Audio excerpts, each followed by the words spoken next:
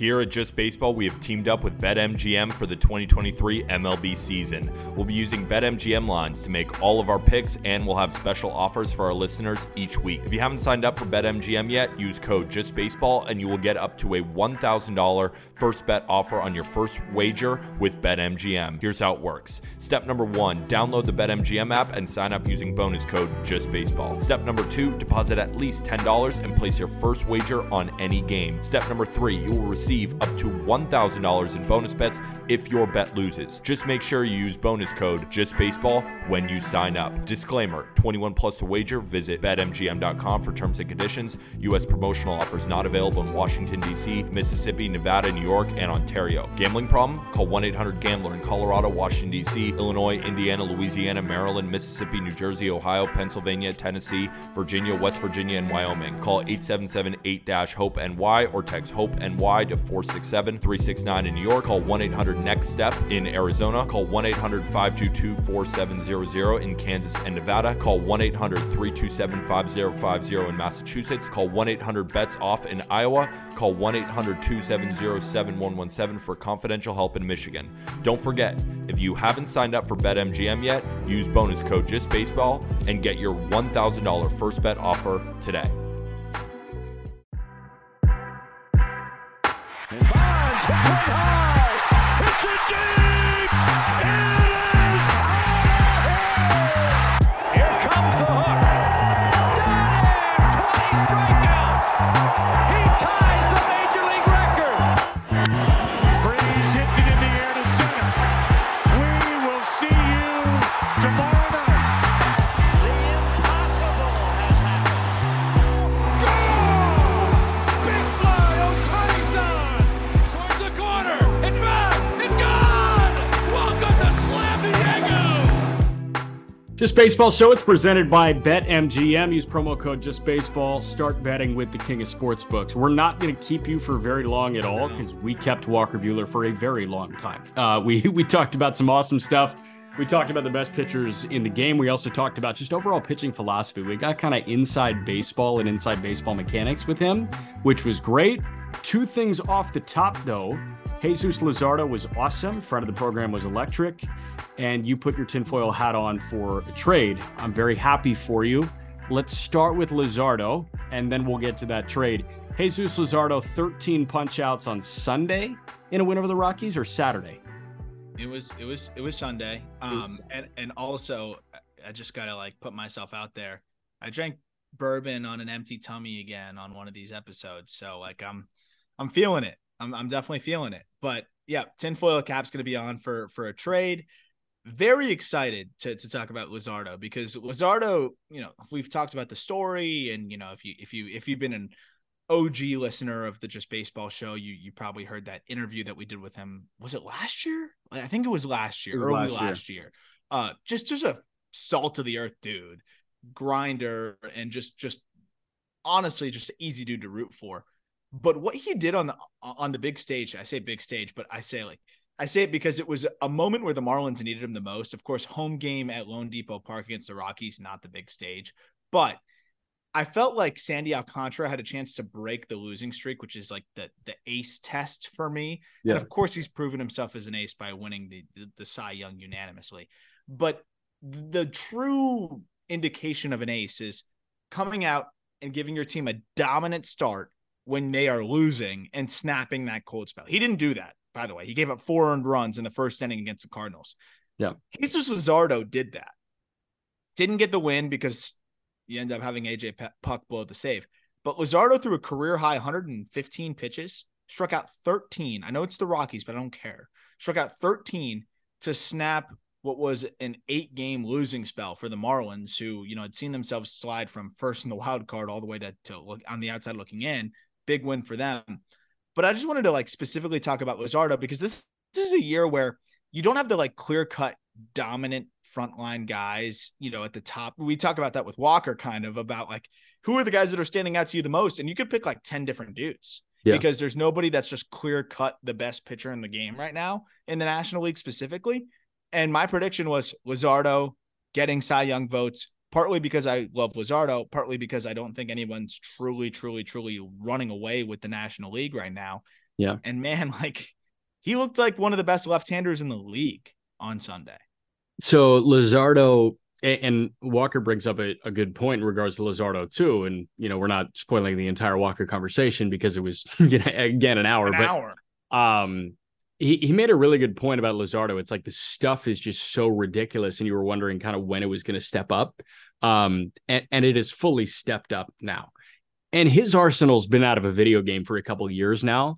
But I think when you actually see it click in a big league game and you punch out 13 and you get a win like that at home, you start to realize how video game that stuff actually is, where it's high 90s fastball, disgusting slider, two other really strong offerings. Like Jesus Luzardo has the pitch mix to be a 1 in Major League Baseball. And I think that we are finally seeing that arsenal get refined to the point where it can be considered frontline. And the confidence. And it's funny because, of course, Sandy Alcantara is the ace of the Marlins until he sucks for like multiple years. But at this given point, and I just wanted to run this question to you. If the Marlins made the playoffs next week, yes, and it's game 1, for the sake of the listener that may not already intuitively know what I'm going to ask, you and I talk way too much.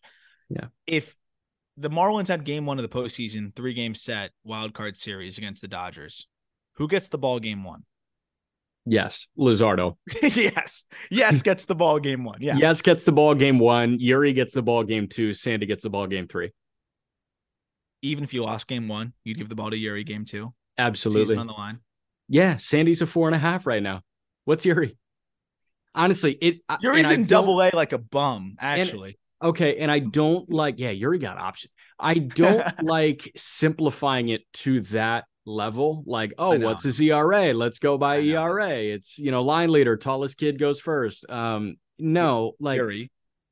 Exactly. But it is simply, honestly, I have to simplify it to that. And I have to acknowledge that when Yuri Perez has been on the hill this year for the Miami Marlins, he's been objectively better than Sandy Alcantara. Yep. Luzardo has not been as, sub 2 as Yuri has been. But what Luzardo has done has provided consistency in that rotation, something that Yuri could do, but won't get the opportunity to because he's 20 and his previous high in innings was 80. So Luzardo is the consistent 1 for the Miami Marlins right now. And I firmly believe that. Yeah. And by the way, I don't know how much we talked about the Yuri thing. From what I've heard, the sources check here, early August, that could obviously change. Scoopsy McGee. Scoopsy McGee over here. I've heard early August is the plan. Mid-August latest, they need him. So it'll be interesting to see how they handle that.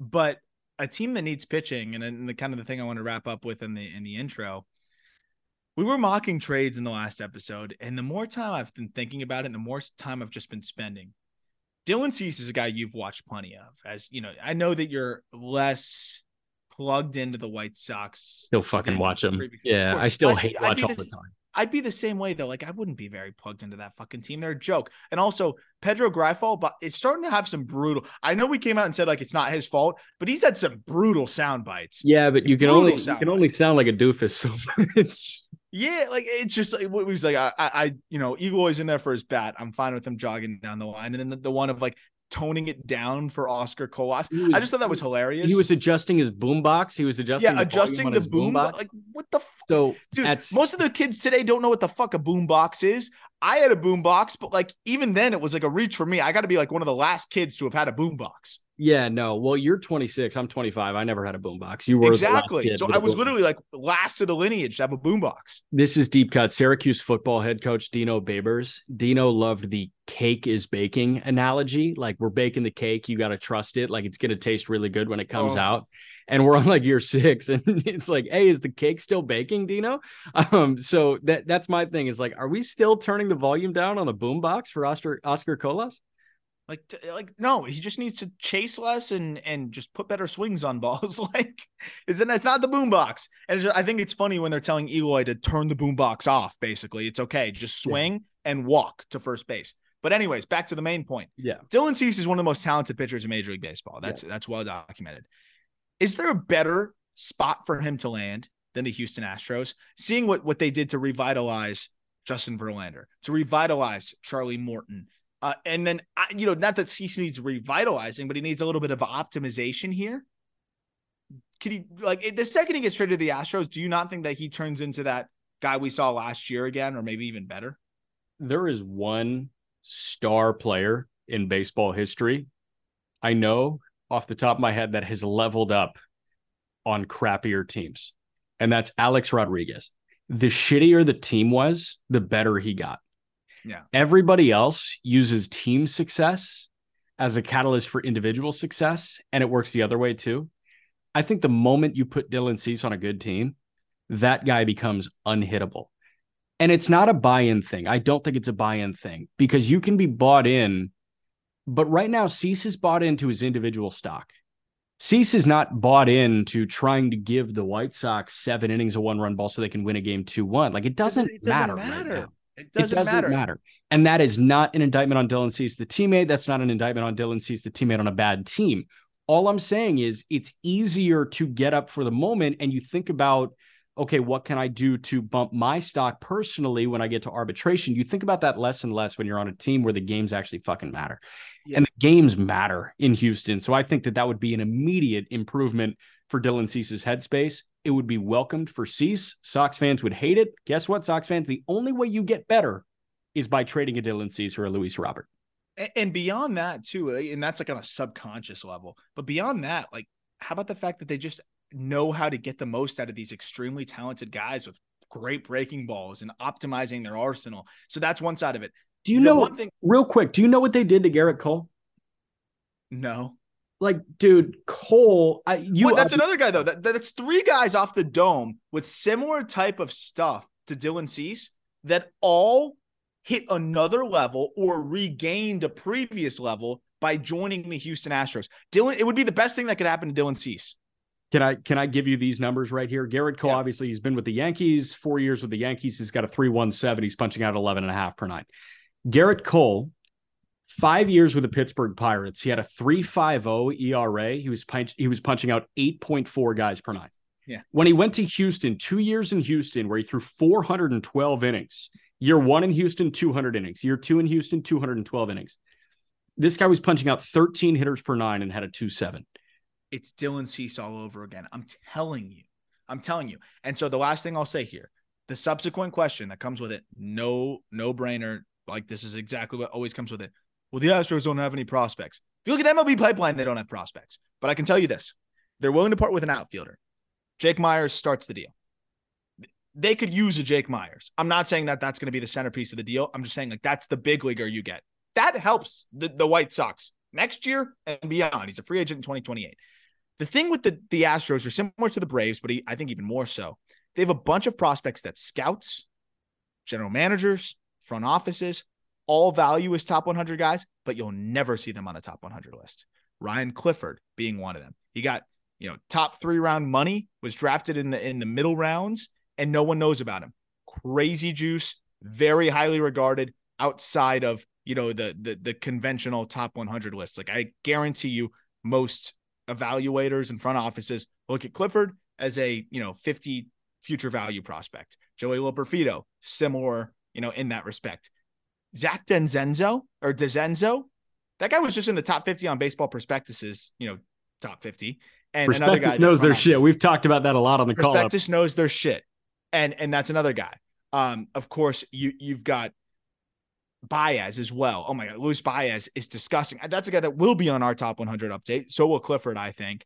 That's another guy that's super highly regarded. They've got the pieces. They just don't fit the you Google it and then this is their prospect ranking. But the front office, even Rick Hahn will be made aware of how good those guys are. If the Astros wanted to make a deal happen, they could. They have pieces. And that's not even mentioning the guy that they just drafted in the first round who already looks great, Drew Gilbert, if they really had to. They've got pieces. I promise you the Astros could make it happen if they were willing to part with the guys that the White Sox would want. I'm not saying Rick Hahn identified them, but the scouts with the White Sox, even they could identify these guys and know that they're top 100 talents. Yeah, and I think that they immediately get a big league outfielder in Jake Myers. They need a big league outfielder. they need everything, and they need people in the system that are talented at baseball. And I think that they are going to add to the Colson Montgomerys and the Brian Ramoses and the Noah Schultzes. And I think that they can get better as a system. I think that they are perfect trade partners. Houston makes a lot of sense. I thought Baltimore was a shoe-in, but Baltimore, Buster only said, apparently they're thinking about strategically buying. And I was thinking that means the tandem of Ryan Yarbrough and Jordan Lyles going Those from Kansas motherfuckers, City. bro. If they do that, I'm going to lose my shit. They're crazy. Lose my shit. I bet they go get 2 rentals, and I bet they don't cost much. But yeah, man, that's a tough one. So no, I like it. It would be easy for me to stomach. It would be hard for the White Sox fan base to stomach, but you got to stomach it because you need to move Cease for quality prospects. We're about to get to Walker Buehler. Do you like my hoodie?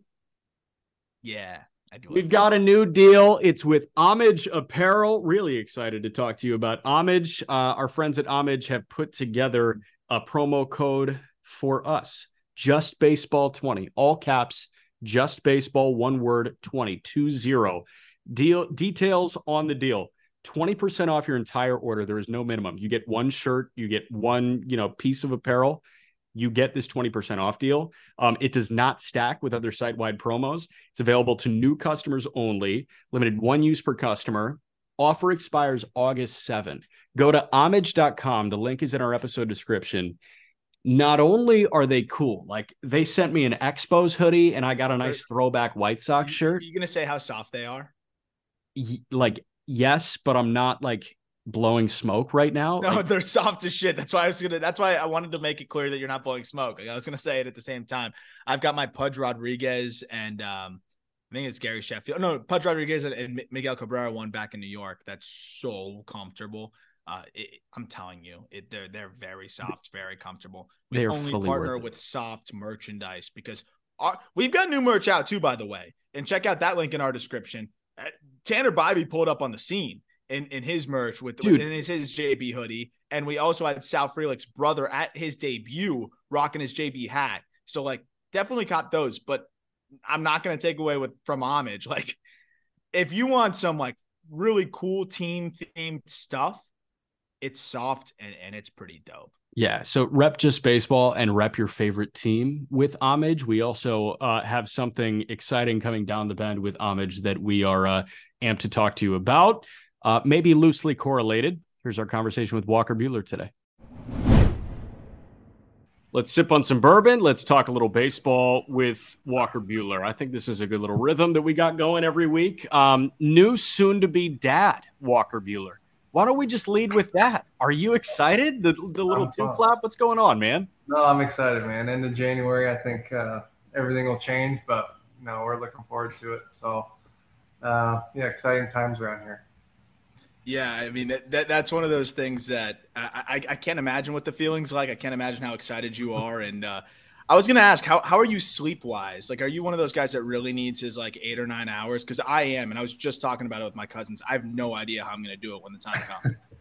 I'm not that picky about the time. I used to sleep pretty hard. As I've gotten older, I've started getting up a lot earlier. It's very weird. I get up every day at 6 now, which is a year ago that would have been so kind of abstract to me, but I guess I'm just getting a little bit older, so I think I'm a little more prepared for it now than I probably used to be. So next 10 minutes, we're going to spend power ranking each of your Dodger teammates' kids. So who's your favorite kid in the Dodger clubhouse? Do you want to start bottom or top? Least favorite kid? The Kershaws. Okay. I do want to hit on Cody Bellinger before we get into what I know we had in the rundown, which is, best pitchers in baseball right now. I want to ID 3 or so guys in the American League that you have loved watching this year, 3 or so guys in the National League that you have loved watching. And then our video element is matchup of 2 of the better pitchers in the National League so far this year in Strider and Gallen. But Cody Bellinger from Codify, he ripped it off. The July numbers for Cody Bellinger since coming off the IL. This guy's hitting .452 with 7 pumps, 22 driven in 19 games. And he's got a 1270 OPS. You have seen so many different versions of Cody Bellinger. You have had a front row seat to every different version of Cody Bellinger. How happy does this version make you?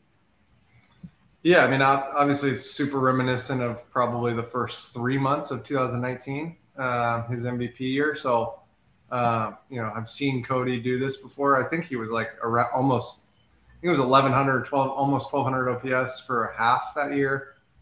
I don't know if we want to fact check that. It was pretty close. I think for a long time we were talking like, oh, he's hitting like 380. And so it's hard to – there's guys that are streaky where they have great weeks. Cody's one of those guys that has a great month or great 2 months or great 3 months that are kind of otherworldly, I guess. And, for the Cubs and whoever he may end up with this deadline, I think a lot of people are probably banking on that he can carry it for another 2 months. But it's not like he was struggling really at the beginning of the year too. He was playing well and seems to have found that next gear that other guys don't really have relative to him. And then I think the other thing that we don't talk about is like, even with us the last couple of years where it wasn't quite the same MVP swing, like the guy's still a positive WAR player at like 3 or 4 different positions when he's not raking, right? When he's not even like hitting relatively close to himself. He could win. I think he could win a Gold Glove at 4 positions, which is not something that you can really say about a ton of people, especially guys that have hit 40 homers and OPS 1,000 and stuff like that. Real quick, Aram, before you jump in, Cody Bellinger, 88 games before the break in 2019, hit 336 with an 1124 OPS, had 30 pumps. So he was like that good pre-break. That was literally going to be my question is, we've seen kind of the rough patches of Bellinger where there's a lot of swing and miss, but then you see the stretches where he's absolutely automatic. You're seeing him hit for average and the power as well. What do you think makes him so good when he's going right and so difficult for pitchers to get out, given that, kind of the dichotomy of the two Bellingers we've seen? Yeah. You can watch him when he's really, really good. It seems like he's so balanced because there's no backload, right? So he can kind of get the swing off whenever he wants. You'll see him hit breaking balls in heaters when he's going. When he struggles, it seems to be that he can really hit one of those at a time, which is most hitters in the major leagues, right? Yeah. But he's just so talented at contorting his body and being able to create power. Like we've seen him at 220 pounds. We've seen him at 190 pounds. Like he always has juice. The move that he makes is really a lot more similar to pitchers in the way that he's kind of straight up and then separates and creates power. And it's just fun to watch when he's going, man. The swing's big and it looks so much long. It can get long on the back, but it's really not. He gets through into it pretty good, but it's so long out front. It's just a pretty swing. And, kind of his look and he's a little goofy and he hits a homer. He's running around with a big smile. And just one of those kids one of those guys that really plays like a kid, but, can do some grown man things on a baseball field that not many people can do. I mean, the catch he had for us in the World Series or that run, a couple of big homers for us. And obviously we celebrated the one a little too hard and popped the shoulder, but, he still played and did all those things after that as well. So, tougher than you might give him credit for. And, I remember in 19, the switch was like 2 strikes. He was hitting balls down the third baseline and, getting doubles and stuff like that. And I think that's, we just had the draft and everybody talks the 5-tool thing, right? Like hit, run, power, defense, throw. Like Cody's all 5. And when the hit's going, everything else gets elevated and he's an MVP kind of player. 7 years is a really long time. And the structure to get to free agency in Major League Baseball is like really tough. And you see some guys go through ebbs and flows. And I don't think there's a greater one that we've seen. My mind goes to Chris Bryant and that huge deal that he signed in Colorado, because that guy, he probably made himself $100 million in 2021. Yep. It was that good of a resurgent year. Bellinger, it's in the tank, but this guy's going to go from non-tendered to prove-it deal to signing a pretty hefty contract when, he opts out of this mutual option after this year. So, I mean, just seeing that and like knowing the pressure that he may have been putting on himself financially, like how impressive is actually coming through on like a prove-it year to you? Yeah, I mean, it's huge. I think there's different levels of the guys that get non-tendered, right? Not that I was there at the time, but having spoken to Justin Turner about that situation, and then he eventually plays 2 great years and signs for whatever he signed for back in the day, and then now signed with Boston for a good chunk. Like, it's been done. I think it's very interesting to go MVP, ARB1 record, 17 million, or whatever he made, and then do it. Like, Yeah. It's very, very easy to get complacent in the fact that that guy's made 40, 50, $55 million playing baseball already. Like, and now I have to go prove it. Like, that's very, very difficult, right? We talk about, you and I were talking about the UFC and boxing and the old, it's hard to go run when you wake up in silk sheets thing, right? Like, that's where he's at.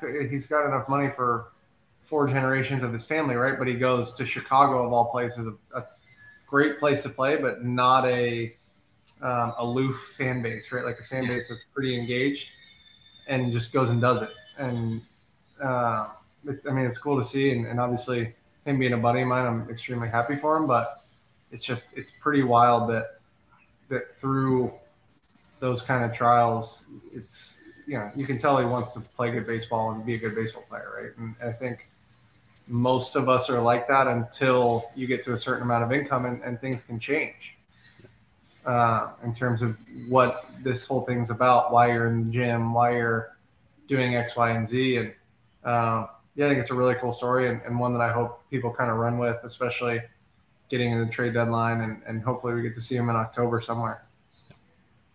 Yeah, that was going to be my next question is, when you're playing in a spot where you almost feel like you're playing for your next team in a way, with the Cubs kind of sliding. And we were talking about it before we hit record, like there's no shortage of suitors for Cody Bellinger. You mentioned he can win a Gold Glove at 4 spots or 5 spots, and he can swing it. Like he can fit into any single team.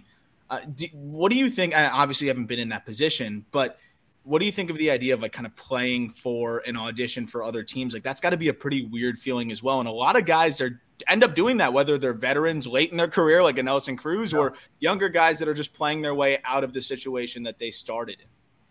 I think it's going to be interesting. I think our trade for Trey and Scherzer as a package deal is going to serve as a pretty good barometer for what will happen with Stroman and Belly, because you've kind of got probably not the same acclaim in terms of career. Scherzer and Stroman's obviously been extremely successful, but he's not at the same point in his career that Max Scherzer was. He's not a future Hall of Famer, right? Right. I mean, you never know, and I think he's going to pitch for a long time and be really good. You never know, but like Scherzer was at the time, right? Yeah. And the assumption is that Trey Turner, a year from when we got him, was going to make $300 million, right? So I think it's a similar profile in terms of top of the rotation guy and a dynamic position player, right? And seemingly the package that we sent to Washington has worked out pretty good for them as well. So with Ruiz and Kybert and Josiah making the All-Star team, and they've already extended Kybert. So I think it could be interesting to see if those guys go together or separate. And I have to assume that players of that caliber in that part of their career, like having a guy they've spent all spring with, logistics and doing all that stuff, like, and especially the rumor mill of it all too, right? Like at least they've got a guy that they can bounce like what they're hearing off of, or what they want, whatever those conversations are like, to kind of get at ease with, I probably am going to get traded. I got to think is beneficial in some way. Those two guys open to play in October. We just watched 2 teams that will be playing in October unless Rome falls in Arlington this past weekend, which was Dodgers Rangers. You guys hung 18 on Texas on Saturday. Holy hell. And then you had an early barn burner on Sunday as well. And those are 2 really good offenses. Yep. Dodgers look better, man. And I know it's a weekend sample and you can only take so much from that, but seeing 2 like heavyweights kind of go at it, what was your main takeaway from this weekend in Texas? Obviously the first game is kind of full go for everyone, but then Corey gets hurt in the first or second game, and I think that kind of changes the dynamic a little bit of it. at least for Texas, starting shortstop, $300 million player, and he hurts his thumb, and that kind of changes things, right? But I think the biggest thing out of Texas for me is just, they were paying 6 starting pitchers at the beginning of the year over $12 million. Whoever, John, the list goes on of guys, and and we saw Perez today, but outside of that, we didn't. I forget who started the first 2 games. I know Dunning threw one. We got Dunning on Saturday. Who Friday. threw the first game? Was it John Gray on Friday? No. No? Wasn't John Gray? I think the point is that it wasn't Evaldi or DeGrom or it was Heaney. It's Heaney. Right. So, you know what I mean? I think we had no Kershaw. We had it's just an interesting – it didn't line up to do everything that we probably wanted it to be out of that series. It definitely didn't line up like a playoff series would. Yeah. But nonetheless, I think, we have good memories in that ballpark, and I know a lot of guys like playing there. But, yeah, it was a fun series. I think kind of – I wouldn't say any sort of rivalry series, but a super familiar series in that Woodward is back with us after managing there. I know I have a couple of buddies that went there from us, Josh Spores being one of them, Corey, obviously. And so it's kind of interesting in terms of all the ties with us and with that ballpark and with their team now, and Boch being the old Giants manager. And, I think outside of maybe the Yankees, they might be, if you're talking dream World Series matchups, that would be kind of an interesting one for some reasons that were probably a little unexpected, I guess.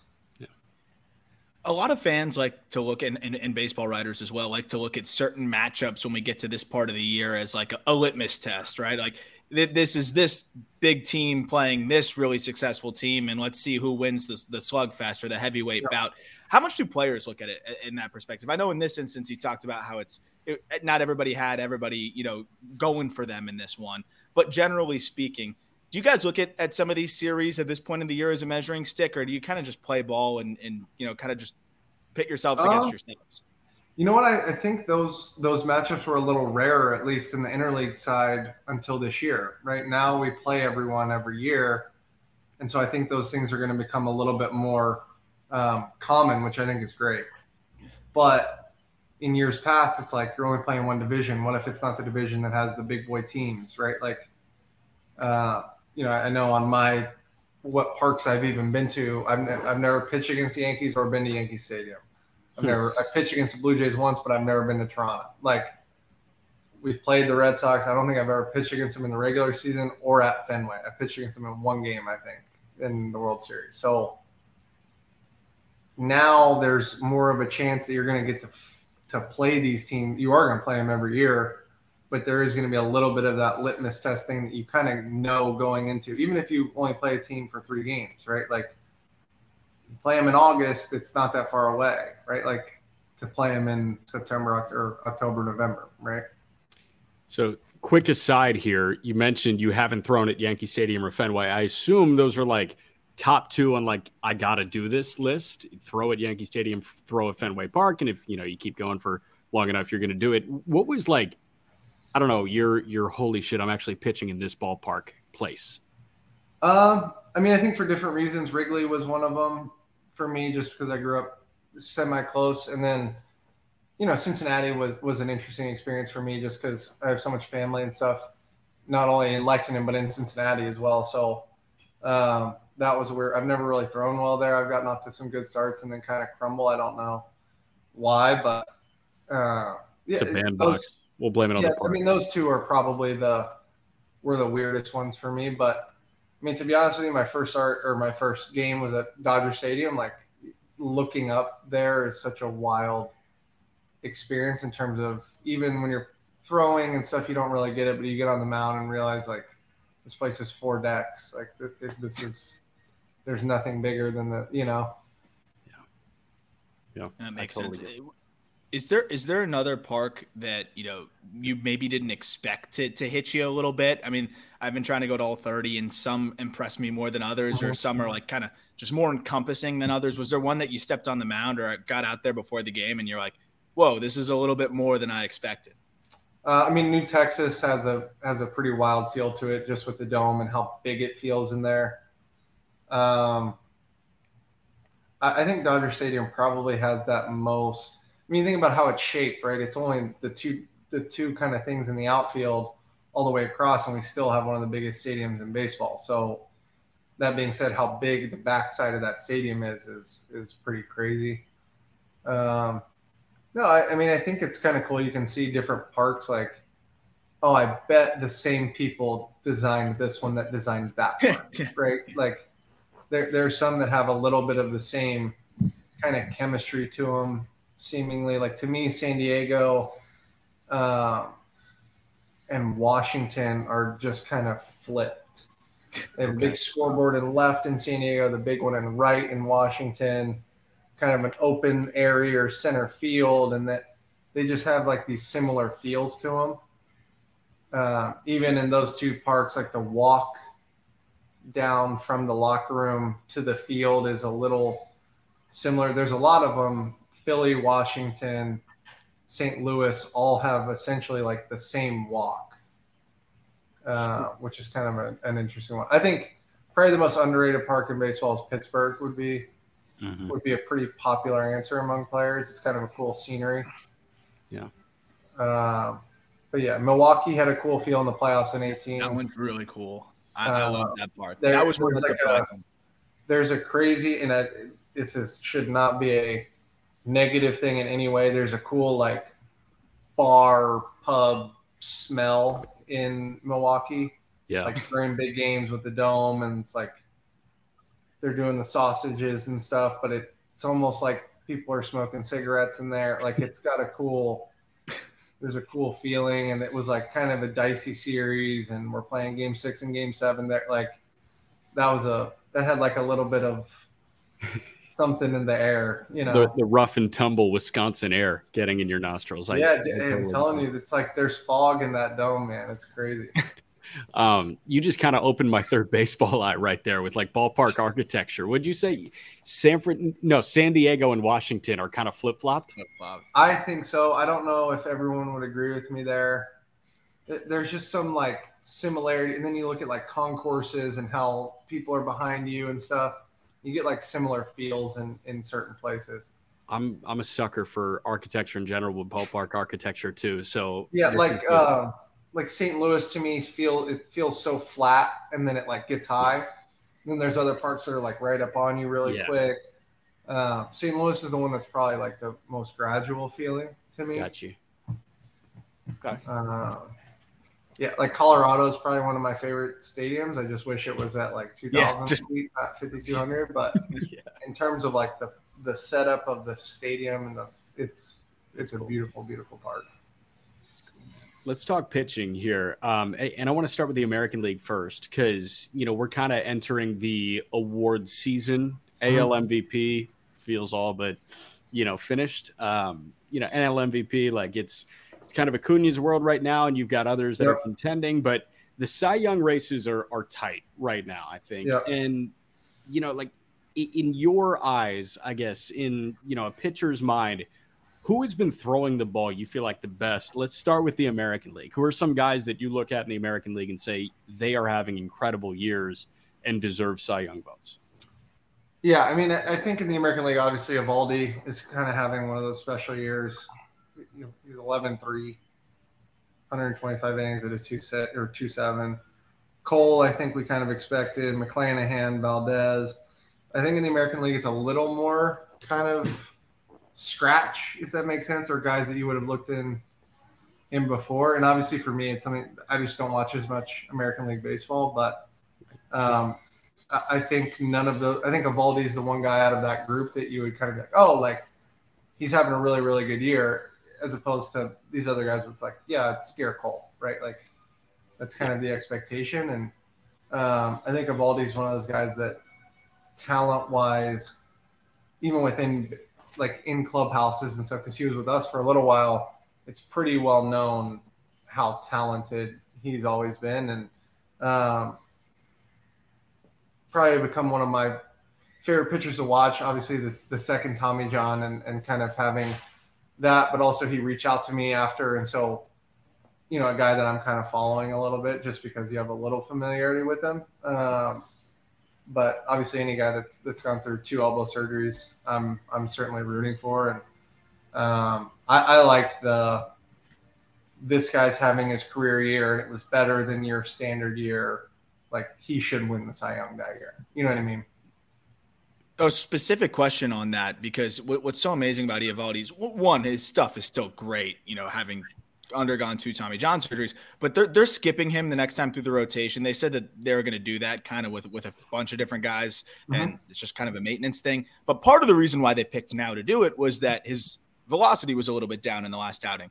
But he still went 6 shutty against the Tampa Bay Rays, which is extremely impressive. Can you talk a little bit about how difficult it is and how impressive it is to be able to go 6 shutty or just give you a quality start when your stuff is 2 ticks down from what it normally is?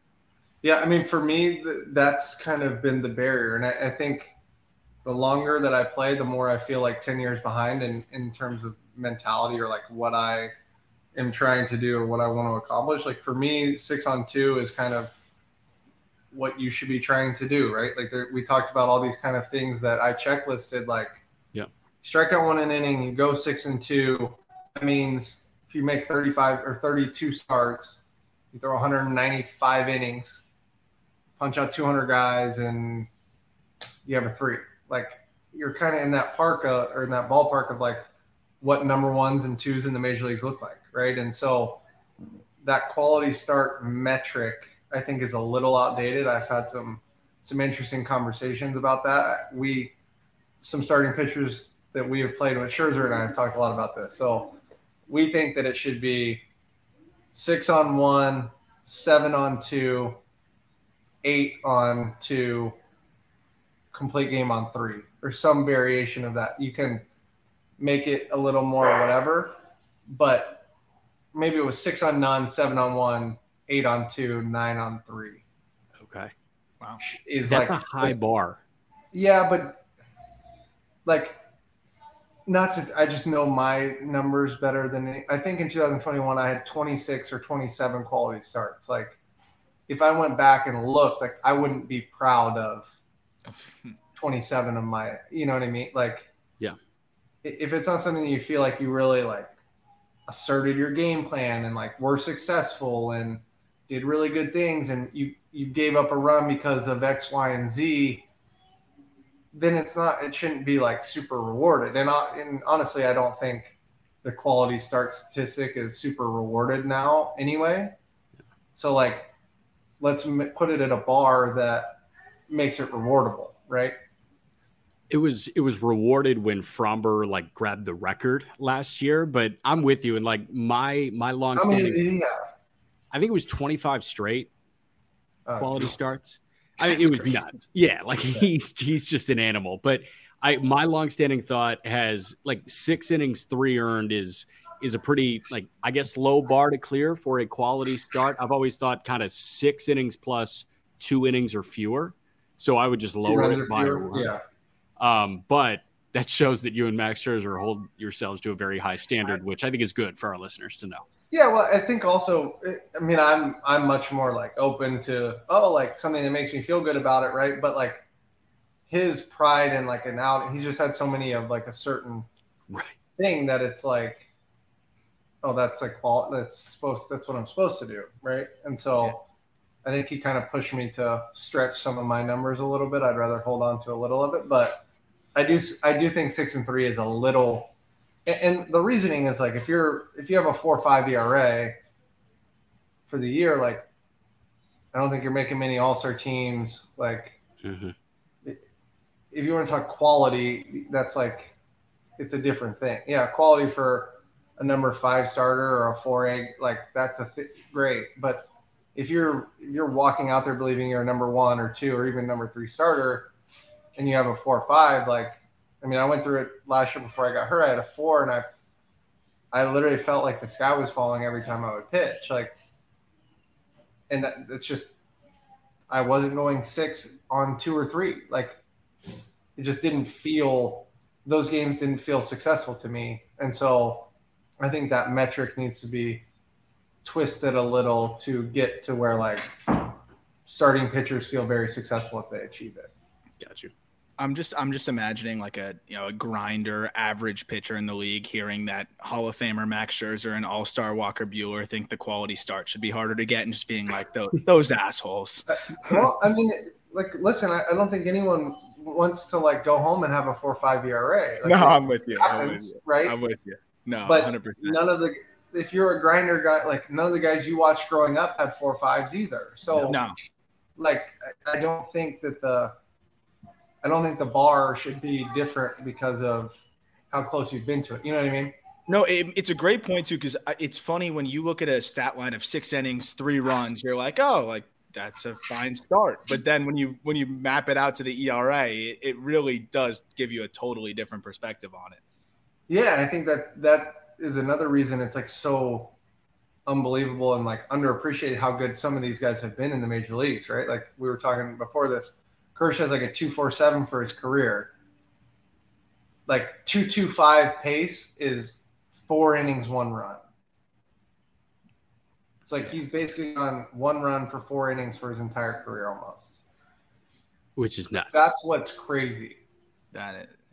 Yeah, that's insane. Kersh, I'm sure, is one of those guys that jumps out to you in the National League as well. We'll jump over to the NL right now. Our video element today is going to be 2 guys that, may make your immediate list, may not make your immediate list, but I'm sure at least one of them is going to be there. So Kershaw and who else in the National League is really it's hard. It's out. Hard not to say Snell. I think we're kind of seeing the old Snell a little bit in terms of the velo's kind of crazy. He's really doing the 2-pitch thing. The Steele kid from Chicago has obviously had a really, really good year. I think what's not underappreciated, but what people aren't connecting the dots is he's doing a lot of the same things that Fried does, at least with the fastball. It's not the same velo that Max Fried has, and obviously he's been on the DL for a little bit, but that like arm side straight ball and it cuts more as it comes across is really, really interesting to deal with. We've seen it obviously with Fried throughout the past couple of years, facing them in the playoffs and stuff, but he's just throwing this ball that like it never seems to A, end up where it looks like it's going to, and B, move the same way twice in a row, which from a command element as a guy that I try and throw like a perfectly straight ball. Like, I don't know how that's a very weird thing for me to watch, which in my head means it's got to be very, very weird to try and hit it. And so if he can kind of master that, I mean, Wade Miley to a different extent with the cutter has done that for a while and been really successful at certain points. It's an interesting technique, but I got to believe that he's done that kind of his whole life. Right. Yeah. But he's having a great year. Trying to think, another guy we already touched on, Stroman is having kind of one of those, like, he's going to be good every time he goes out year. So, and then obviously the 2 guys we're going to touch on, but specific question on Snell. Obviously the whiff numbers are crazy, and he's been much better of late in basically any statistic you look at. But do you think somebody with that kind of stuff, even with that kind of stuff, can succeed walking, 4 or more batters per 9? Like, how much of a handicap is that to a starting pitcher's success? Because even over the last 5 starts where he's been great, he's walking 14, 15% of batters. Yeah, I mean, how many guys are getting hits, right? Like, the man on first is the man on first. It is what it is. Mm-hmm. I don't think the expectation when he goes out is that it's going to be 12 pitch innings, right? Like, that's just kind of not how he operates. And so you can give up a hit in 1 pitch and it takes 4 to walk a guy. Like, yeah, that's if you want to be efficient. Like, he's going, I don't want to speak for him, but it seemingly like for him, 5 on 0, like 6 on 0 is like what he's trying to do. Right. I don't think there's a ton of, I'm going to go throw a complete game today. I know he has before and been very dominant in doing it, but for him, it's all about like what level those balls come out of the hand at, right? Like, the closer that he gets that fastball and the slider to come out for a while, it gets tougher and tougher to face. And we've seen him in Tampa. We've seen him in San Diego. And there's days where it's like the heater can't get down and the slider can't get up. And then there's other days where it's like you can't tell even on TV really until very, very late which one it is. And when you're in that kind of mode, I think he's very tough to deal with. I know baseball fans in general don't really like watching walks. I know pitchers get really frustrated when they walk guys. But you mentioned like the runner on first is the runner on first. Snell attacks pitching in probably a different way than you do, in probably a different way than Sandy does, in a different way than, whoever. How have you ever interacted with a guy that like is able to successfully kind of suppress the frustration of walking guys? Because Snell can walk 5 and still go 5 shutout innings. Feel like that can get frustrating for a lot of pitchers. Yeah, I mean, I think for me, I think of it in terms of whip, right? So yeah, I think one kind of mental anti-frustration technique or calm yourself while you're out there is like the walk. As long as you don't give up a hit, it's the same thing, right? Like learning that and for me, it's like 15 an inning. I walk a guy, like, can I get the double play, cancel it out in my head? Or can I throw less than 3 balls to the next 2 guys? Whatever you have to do to like do the mental accounting to make yourself feel good about it, right? Yeah. I've always had a really tough time when I'm behind on pitch count, not necessarily walking guys. Like for me, when I look up at the second inning, I'm at like 42 pitches. Like that frustrates me because that puts a cap on what I can do the rest of the game, especially when I feel good or feel like I'm doing really good things. And then it's like, well, maybe I can only get 5 or 5 1/3 out of this when I had the stuff mentally to go 7, right? Like that's where it gets frustrating to me.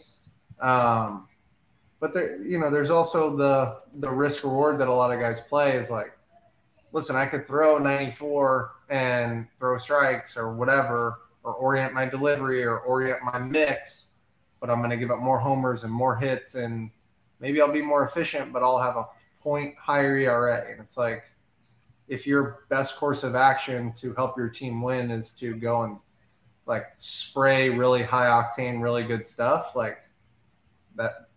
Sometimes there are people out there that's what they have to do. Yeah. And I've been that guy for a year or so, 2 years of my career where it was very much like, I hope I'm throwing strikes today because I could walk everyone or it could all be right down the middle and I'll just give up homers. But it's finding that like in between that seemingly like even Blake obviously is kind of rolling. And he's found that middle ground, at least for him, whatever those kind of goalposts are for him. He's kind of in the middle, I think. Yep. Have you watched much Jesus Luzardo with the Miami Marlins? And I ask you just because he's coming off of a 13 strikeout performance today, and he's kind of had a roller coaster in his own way of a top prospect, highly regarded, big part of a trade for the Nationals to help win the World Series. And who was he traded for? Doolittle. Well, that the first time though from the Nationals he's been traded twice, right? Doolittle and Madsen, and I think it helped win them the World Series. And then when he was with that Oakland, was from who? That was from someone from Oakland? the Nationals who drafted him. I forgot he was ever in Washington. Yeah, so they overslotted him as a high schooler out of Marjorie Stoneman Douglas after Tommy John, and then grabbed him in the 3rd round. Gave him draft guy. I didn't even know that. Yeah, gave him 1st or 2nd round money. Really looked good when he first came out.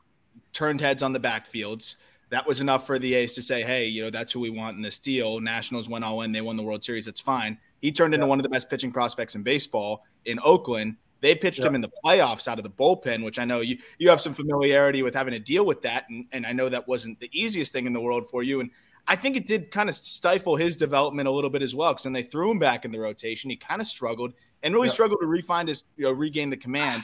Eventually was flipped for Starling Marte back when the A's were buyers and not, a team that purposely tanked. And, Marte. Okay. And now with the Marlins, he has kind of just kicked things into another level. He's from South Florida, so I'm sure being home is great and everything, but it's just been amazing seeing him turn into the guy that everybody thought he could be. I don't know how much you've watched of him, but I'd love to get some of your thoughts there because he's quickly turning into one of the better left-handers in baseball if he can maintain this. Yeah. Was he an all-star this year? Unfortunately, no. He kind of kicked it in gear a little too late. He's had a really good run since the break, right? Yes, exactly. No, I think he's been one of those guys for a long time. It's like, why is this not working better than it was? Because it's always like come out of his hand really good. You obviously see kind of what he wants to do, and it's like the right things, right? I think of him, and there's a lefty from Anaheim that I think Sandoval's the guy's name. Yeah, Patrick Sandoval. But it's kind of like at times you're like, holy, like what lefty's doing? They're just similar to me.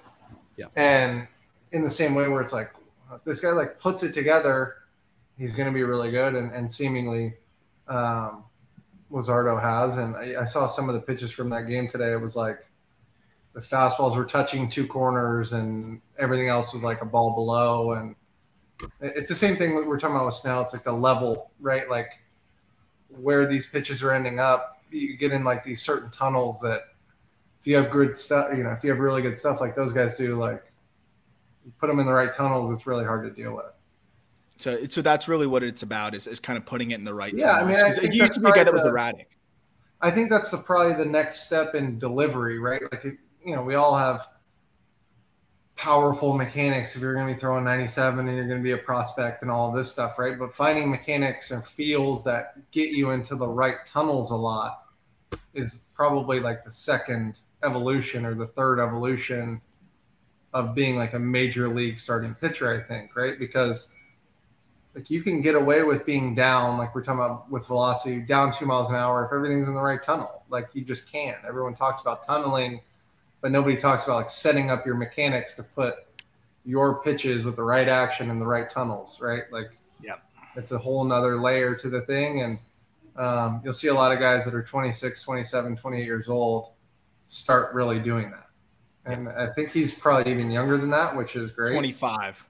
Yeah. So, but he's not 23 and he's not 22, right? Like it takes some time and it takes some understanding of like, all right, my stuff can come out of my hand great and I can feel great, but I just am throwing way too many fastballs belt high. It's like, you have to fix your mechanics to then be able to feel the same thing in that ball's, 2 inches above the bottom of the zone a lot, right? And then you start punching out 13 and whatever. Got you. Really cool. All right, let's jump into the other two guys in the National League that we haven't talked about. And it's the guy that's pacing the league in strikeouts by, I think, 30 at last check. Is he 200 yet? Like, good Lord. I think he's 189. Strider 189. I think the next best is like 162 or 165, something like that. So he is lighting the world. Like 350 in his first 40 or something like that. 348 in his first 220 innings or something. Just like 14 Ks per nine. Quadzilla. Right. So we're going to jump into Quadzilla here, and then we're going to get to Zach Gallen, who honestly, like, if I had to name like 2 or 3 guys that I've had the most fun watching this year, I think Gallen would be up there with McClanahan and Valdez. So, by the way, I want you to run this number for us next week. I want you guys to go and find my best, however many innings Strider has. Okay. I want you to see if I have 200 and whatever innings that get to 340 innings total. They get to 340 punch outs? Yeah. I want to see if I even have 200 innings. That's a pretty advanced stat there. Man. Yeah, that might be above my pay grade. Strider. I think I can dig that. I could definitely dig that. You know what I'm saying? If I I punch out the side 20 times. So then do I have 182 punch out innings? I doubt it. Oh, okay. So you're saying like extrapolate the best 200 innings of your career and see if it's better than his. Yeah, I hope it is, because I would hope I punch out 2 guys in an inning enough times. Wow. But I bet it's closer than we think. Okay. We'll take a gander at that. Spencer Strider, 14.6 Ks per nine right now and 116.2. So he's got 189 strikeouts. We're going to jump in with Strider, and then we're going to go to Zach Gallen here. But I plucked this sequence from Thursday, and we were talking about this on the Friday show. So if this sounds familiar to you guys, we're diving in pitch by pitch now with a real all-star pitcher here. But this is right. Also probably one of the most scary but most fun situations you can be in as a starting pitcher. Now, if this was the first inning, it's a whole different ballgame. It's like you get punched right in the mouth. But man on third, nobody out is about as like the assumption is they're going to score, right? And so if you can get out of this clean, it's about as big a win outside, bases loaded, nobody like as long as somebody's on third base with nobody out, it's about as like, let's just see what we can do. Yeah. Is it like see how nasty my stuff is today? It's like there's a freeing thing to it. Yeah. You're playing with house money or something. Yeah. Well, you're losing with house money already, right?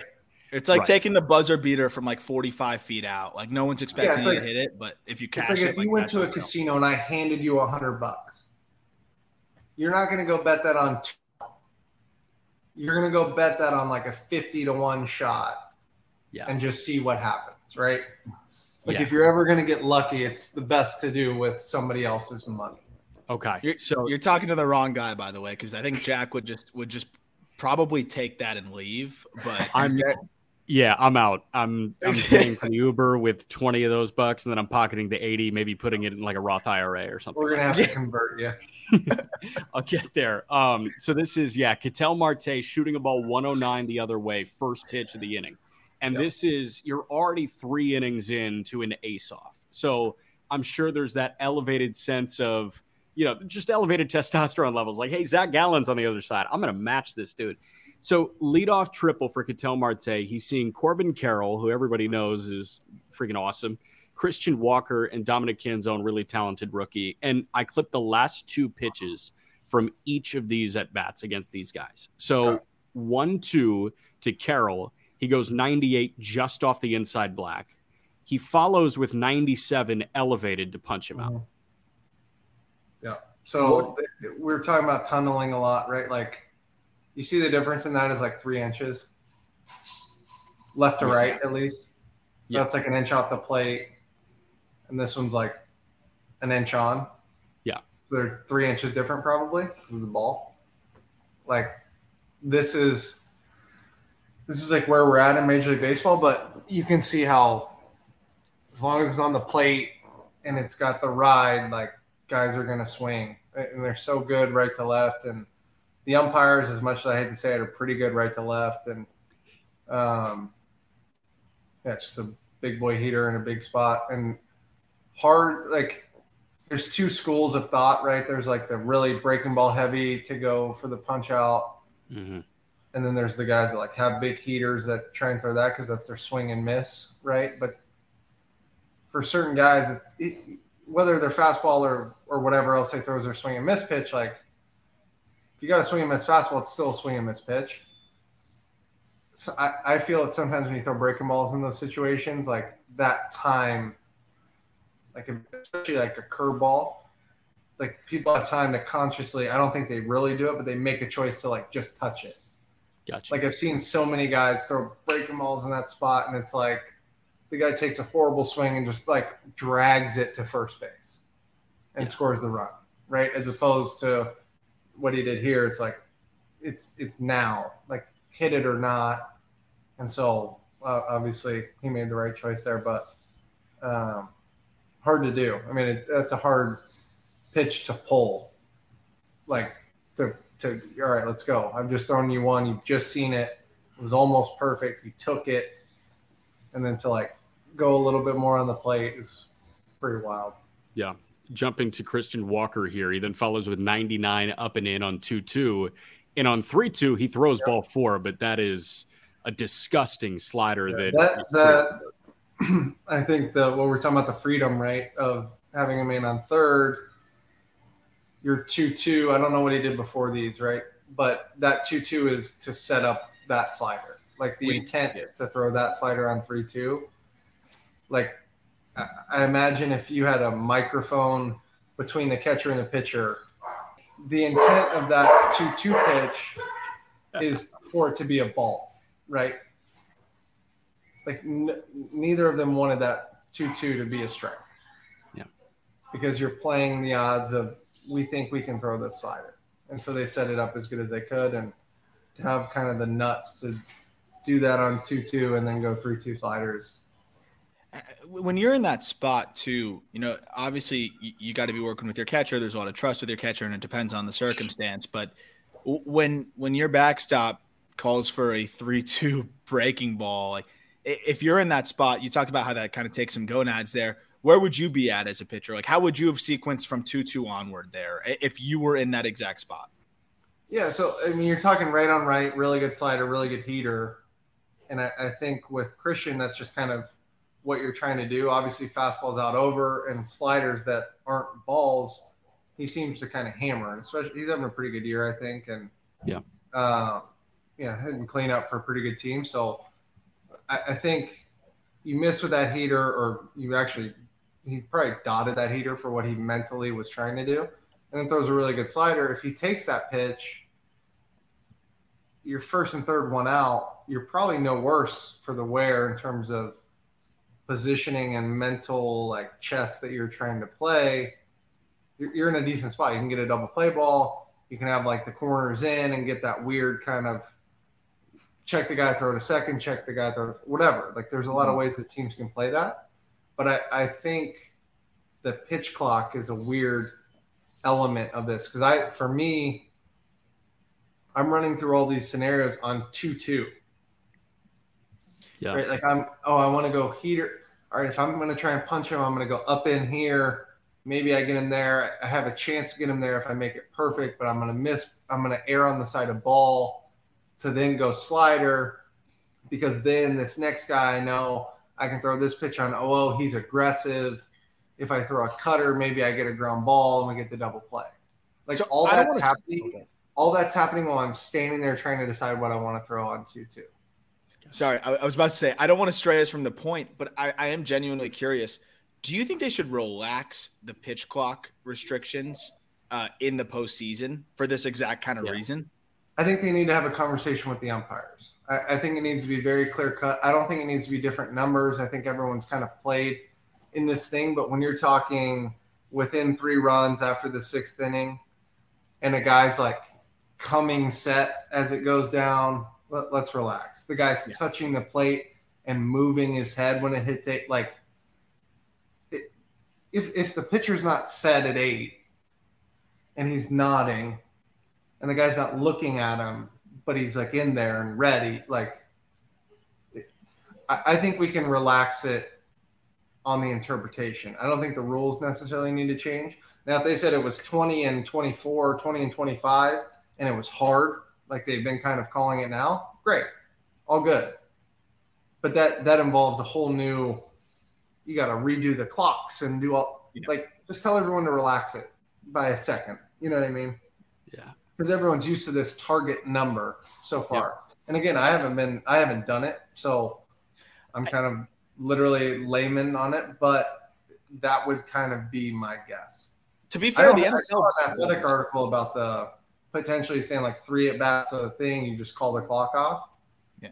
Which isn't horrible. I get the context of it, but it's like the review thing. Like, what are you going to save them? Yeah. Who's on the mound? Does a ball really matter? It's 0-2. I took too long. Now it's 1-2. Now I don't waste a pitch. Maybe I just throw, like, when do you take those? You know, to be fair, there's a clear cut. You wait till the one guy that really struggles on your team with pitch clock does it, but he's probably adjusted now. Like, I don't know. I was saying, to be fair, the NFL, like, there'd be way more delay of games if they really called it when it was supposed to be called. There's a lot of clock hits 0, snap gets off, and we just let it roll. Like, I agree. There could be a similar kind of grace second there. Yeah, maybe you have we have the challenges, right? Maybe you have a 2 or 3 per team allotment before it's the penalty, or you like call timeout basically, or you can take the penalty and then later in the game you can throw a flag that not a flag, but say like, no, we're good. That's one of our 3. Like we get 3 pitch clock violations a game in the playoffs that we choose when they don't count. I like that idea. I think that's better than turning the clock off. For sure. For sure. Because we've seen the clips, like we've seen what happened in spring training versus like certain postseason ABs, and you can get through an entire half inning before, like a 4-pitch sequence being over. So I'm with you. Just to wrap up here on Strider real quick, he sees Dominic Canzone here. So he's got, 2 punch outs. You go 99 up and away to a rookie. Welcome to the show. And then a slider. And obviously he's fired up. How can you not be? Yeah, same tunnel he just threw to Walker, which is, I don't know the report on this Canzone kid yet. I haven't obviously pitched against him. But when I was talking to somebody at the field yesterday about if you can get me into a rhythm of, even if it's righties and lefties, if I can throw pitches in the same areas, pitches in the same areas, from a lineup construction perspective, right? Yeah. So I don't know if they have he's fastball up in, slider away. I think it's pretty well known. Like if this guy's fastball up away, slider under, like you're almost doing yourself a disservice by letting that guy have 2 straight at bats where he's firing the same pitches at the same spots. Got you. And then and then we jump to Gallen to wrap. We'll talk about how this game kind of ended after we ripped through Gallen, but this is I chose just a 3-pitch punch out of Eddie Rosario here because Gallen kind of showcased all 3 pitches that were working in this one. I can't believe you guys picked Rosario again. We've been through this. Yeah. That's on me. I got to be better. I'm sorry. I hope I would think I would garner a little respect. This is Eddie, and this is, knuckle curve outside. Gallen then goes cutter inside. And then he elevates a heater and Rosario at 93, 94, blown by upstairs. So this is just like, is it here are my 3 best? Try and do anything with it? Yeah, I mean, at least in my remembering of Rosario, that's kind of the plan. When I really faced him, he was probably the best hitter on the planet. We just kind of haven't seen guys get hot like this, but this is the plan to him. It's like break them all away or break them all under, cutter, heater up, and obviously I threw him a million cutters and he hit one about 400 feet, but we won't revisit that. I think for me, Gallen is one of my favorite guys to watch because he and I are as similar stuff wise, I think, as anyone that I have for kind of reference. In terms, his changeup's probably a little better, but I throw like a real slider where he has his cutter and kind of not as much of a slider. Yeah. But you can see where we stand, right? This is kind of a weird thing. So go to just where he stands on the mound. So think about him. He's got a changeup. Say he and I have the same stuff. Little curveball, fastball that's kind of jump cut a little bit, and a pretty good cutter. So he has changeup, which moves this way. Yeah. I have slider, which moves this way. So I'm going to be better against right-handed hitters just on the stuff than he is. He's going to be better on lefties because he can do this. Got you. So he moves to the right to hide the ball from righties. I'm on the first base side to hide the ball from lefties. Huh. Cool. Because he can throw a changeup that's harder. It's a harder pitch for lefties to hit. Yeah. I can throw a slider, harder pitch for righties to hit. So if our numbers are all equal, maybe he's a little better on lefties, I'm a little better on righties, and so we set up on the mound to counteract those. Gotcha. Isn't that kind of wild? That's really wild. I've never thought about it like that. Huh. Yeah, so does mound setup, like where you set up relative to the rubber, make that much of a difference? I know Brandon Fott of the Diamondbacks. Think about how much more right to left. So from where he's – show me this cutter again. Yeah, cutter was on 0-1. So pause it when he releases it. Look at how far left that ball goes to get there, right? Yeah. So it comes across the plate. Uh-huh. Yeah. My cutter that starts there, my hand's going to be almost in the middle of my cutter that ends up there is going to start almost in the middle of the plate from this view because I'm all the way over on the left. So it would be starting about right here. Yeah. And ending I'm up throwing it where it goes out to in, and he's just throwing it in because of the angle. So everything's like relative to that angle, especially when we're both kind of extreme. Now, if everybody's in the middle, it is what it is. But I'm as far left as I can possibly go. I have like toes on the rubber. Got you. He's like way over there and pushing to the right. You can see on the rubber where his drag is. Yeah. He's like pushing out there too. Look how far to the right his arm is. Mine's like right down the middle of the fucking plate. Yeah. Huh. But it's the same mix. It's just we're doing it from different angles. That's really cool. Walker Buehler and Zach Gallen a little bit more similar than we initially anticipated. So, boys, we haven't talked about the nectar yet, by the way. I know. What do you guys got going? We're waiting on packages. We're in a little – it's been hard to find everything we wanted to find, which is fantastic for bourbon. Yes. What I will tell you is this is in the Buffalo Trace hood or whatever you want to – Sazerac hood. It's probably my second favorite bourbon in the game. Okay. Behind Weller 12, which is a special one, difficult to find. If you guys find it for retail, buy all of them you can. Okay. And I'll buy them from you. But Good to know. That's crazy. That reminds me of like sports cards. Yeah. yes, that's what it is. We'll upcharge you for sure. Blanton's, which has the notorious top of the little horse. Do you know the kind of secret insider info on the Blanton's bottle? Of course I know there's a horse on top. That's it. Okay. So on every bottle of Blanton's, there's the horse, and then you see behind the hoof there's a B. Yes. Okay. So there are B bottles, there are L bottles, there are A bottles, N and T, O, and S. So N is twice. So the big thing is if you drink enough bourbon, you will save them and have Blanton's spelled out. Okay. So this is And the cool thing is they're all in a different pose. So the B's are in a different pose than the L's. And if you lay them all out, they kind of like a real horse race. So I was the weird kid growing up that had the map that you would put the quarters from all 50 states into. This is like listen, I did the same thing and I was a kid. You were a teenager. Whatever, man.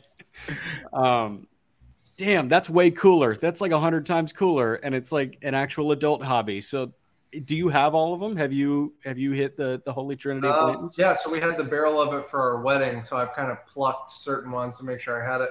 My dad also got us. You can go and buy it. I mean, you can cheat the system, right? You can go and buy. They have like a set that you can buy. Damn. What's the fun? Yeah, it's a pretty cool. I mean, it's not an Illuminati thing, but it feels a little secret society, you know? Yeah, for sure. And it's good to know that you're part of it. Yeah, it's like, you know. You just outed yourself, basically, yeah. Well, no, I'm not involved. I mean, maybe in the Buffalo Trace, a naughty, you know. Yeah, that's good. That was a good abbreviation. I like that. All right, we've already kept you too long, man. North of an hour. I think this was the first one over an hour, but appreciate you sticking around. Thanks for showing off the nectar. And yeah, if we do get this shipment, I think we're getting this shipment this week. If we do get it, you'll repeat Blanton's next week. Cool. Yeah, I'm down for that. Also, announcement for everyone: we got new merch coming. Possibly, we talked about. Yes. Yeah. My buddies over at Red Vanley are going to hop in. I'm very, very excited. It's probably my favorite golf athleisure brand. I'm pumped up. It's exciting stuff. We're going to have some quality. I'm going to design a couple myself, I think. I don't know if they'll sell, but I'm going to try and do some stuff. I'm so in on that. I want to see whatever you sketch up, and we'll just put it on the market and see what happens. Stick figures. Yeah, I think it'd be a fair field test. Yeah. Got to be some stick figures involved. All right. Walker Buehler, you're awesome. We'll talk to you next week. All right, brother. See you.